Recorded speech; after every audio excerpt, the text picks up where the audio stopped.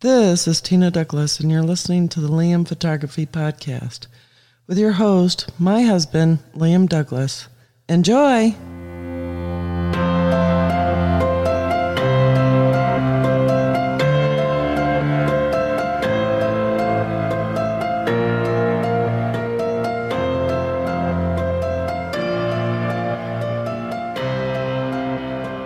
Greetings, everybody. You're listening to the Liam Photography Podcast. I'm your host, Liam Douglas, and this is episode 258.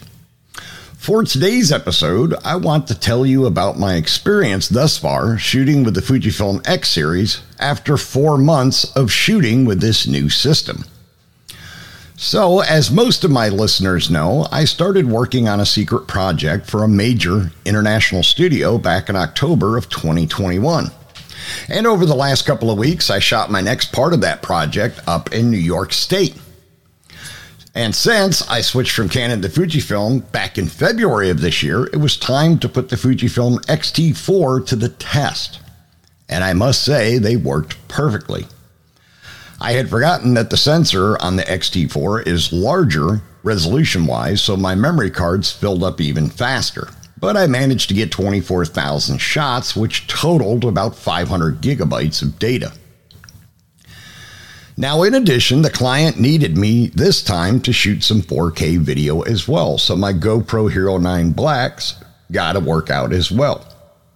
I was a bit pressed as I needed to shoot video from the outside of my vehicle, and I was trying to rig up something using a high-strength earth magnet. But it wasn't working as I had hoped, so I made a trip to a local Walmart to see what I might be able to find in the way of GoPro accessories. Lo and behold, I was lucky enough to come upon the new GoPro suction cup mount for $39, which I felt was a bargain, so I snatched one up, and it ended up working out perfectly. Now, it is an official GoPro product, and on the box it claims it can handle being mounted on the outside of a vehicle at 150 plus miles per hour. But I'm not certain I would want to put that part of it to the test, and I doubt the police would like it a whole lot either. I did manage, however, to field test the mount at 65 miles per hour on a public highway, and it worked like a charm. I was also lucky enough that the team I have been shooting for has liked my work so much they recommended me to a second team at the studio. And that team now wants me to shoot for their project as well, which is a bit more video-centric. So I ended up going back to the same store and buying the other 2 GoPro suction cup mounts they had, so I have a total of 3 of them now to use for that project. Now, I was originally bummed that I cannot list this studio as a client on my website until their project releases in 2023. But since they were nice enough to recommend me to another team in their studio, that worked out well, and I'm very happy and honored to help both teams out. I will also share my video tests with the GoPro mounts on my YouTube channel with the video links in the show notes so that you can check them out for yourself. Now, I'm going to take a short break right here, and I'll be right back. We hope you're enjoying this edition of the Liam Photography Podcast. The best way to support the show is to subscribe in Apple Podcasts, Google Podcasts, or anywhere else that you get your podcasts. If you want to leave comments or suggestions for future episodes, you can call or text the show at area code 470-294-8191, and you can email the show at liam@liamphotographypodcast.com. You can find the show notes and links at liamphotographypodcast.com, and you can tweet the show at liamphotoatl using the hashtag liamphotopodcast. And now, back to the show. All right, but now getting back to the main topic of this episode, I put my new Fujifilm X-T4s to the test, and I had no issues whatsoever, other than going through batteries and memory cards a bit quicker than I did the last time. But I did at least have one battery grip for one of the bodies, so I was able to run triple batteries for the main body I was using, which was a massive help. Now, I have another shoot for the first team coming up later on this month, July, and I'm planning to have larger memory cards and my second battery grip for the second body for that shoot as well. So we should fare quite a bit better. Now, I spent close to a week between both culling and uploading over 300 gigabytes out of the 500 gigabytes I had shot to the client's FTP server. And I must say, I was extremely pleased with the results I got with the X-Series camera system. The images were beautiful, well exposed, and I used the Velvius film simulation, and the colors just popped very nicely. I have not gotten feedback from the client yet, but I know that will take some time given there are so many images to go through. But I am confident, based on culling them, that they will be quite happy. And again, they got 4 megapixels more resolution this time around, which should help with what they're doing with the content. So in conclusion, I am extremely happy with my decision to switch to the X-Series system from Canon RF. Now, don't get me wrong, it's not that Canon ever let me down over the years. And as I have said before, I have shot both Canon and Fujifilm for over 30 plus years of shooting. And I love both systems.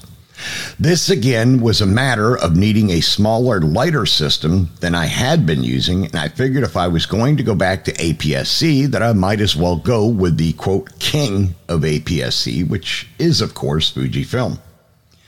I will, of course, be putting the X-Series more to the test going forward this year and from now on. But after an initial test of 24,000 images for this project, there is no doubt that I will have no issues, and I'll continue to get great results. Now, I know this is a bit of a short episode after our return from our trip, and I did not get out a Sunday episode as I had originally intended. But we ended up staying longer due to a death in Tina's family, so we did not drive back to North Carolina until Monday, July 4th. Now, if you remember, I mentioned before the trip in episode 257 that I was thinking of changing up the format of the Sunday episode, and that will start this coming Sunday, where I will pick 6 to 8 of the top rumor and news stories of the week and talk about them in detail and share any opinions I have on those stories as well. Now, in the show notes, you will find the link to 3 YouTube videos. There's a nighttime field test with the GoPro suction cup mount. There's a field test at Watkins Glen International Raceway, and then my field test on Route 14 in New York/Pennsylvania, running along the border at 65 miles per hour. So definitely check those out. I got some impressive results with those GoPro suction cup mounts, and I am so happy that I found them. I'm so glad that GoPro released something like that that is very high quality and fit exactly what I needed for my clients. So that was a win-win for everybody. Remember to check out the Liam Photography Podcast Facebook group. It is a private group, and you must answer a security question to join, which is the name of the host of the show, myself, Liam. And I've also opened it up to allow you to give the name of a previous guest on the show to show that you are a listener. Once you are in the group, you are free to post your own original work. I'm also the admin of the Fujifilm GFX 50R group, which is the largest group for the 50R on Facebook. If you own or plan to own the 50R, you can request to join that group, but you do have to answer 2 security questions to join that group. You can find my work at liamphotography.net and follow me on Instagram, Facebook, and Twitter at liamphotoatl. If you like abandoned buildings and history, you can find my projects at forgottenpiecesofgeorgia.com and forgottenpiecesofpennsylvania.com. All right, and that's going to wrap episode 258 of the Liam Photography Podcast. I want to thank all of my listeners once again for subscribing, rating, and reviewing in Apple Podcasts, Google Podcasts, Spotify, and anywhere else you might be getting your podcast.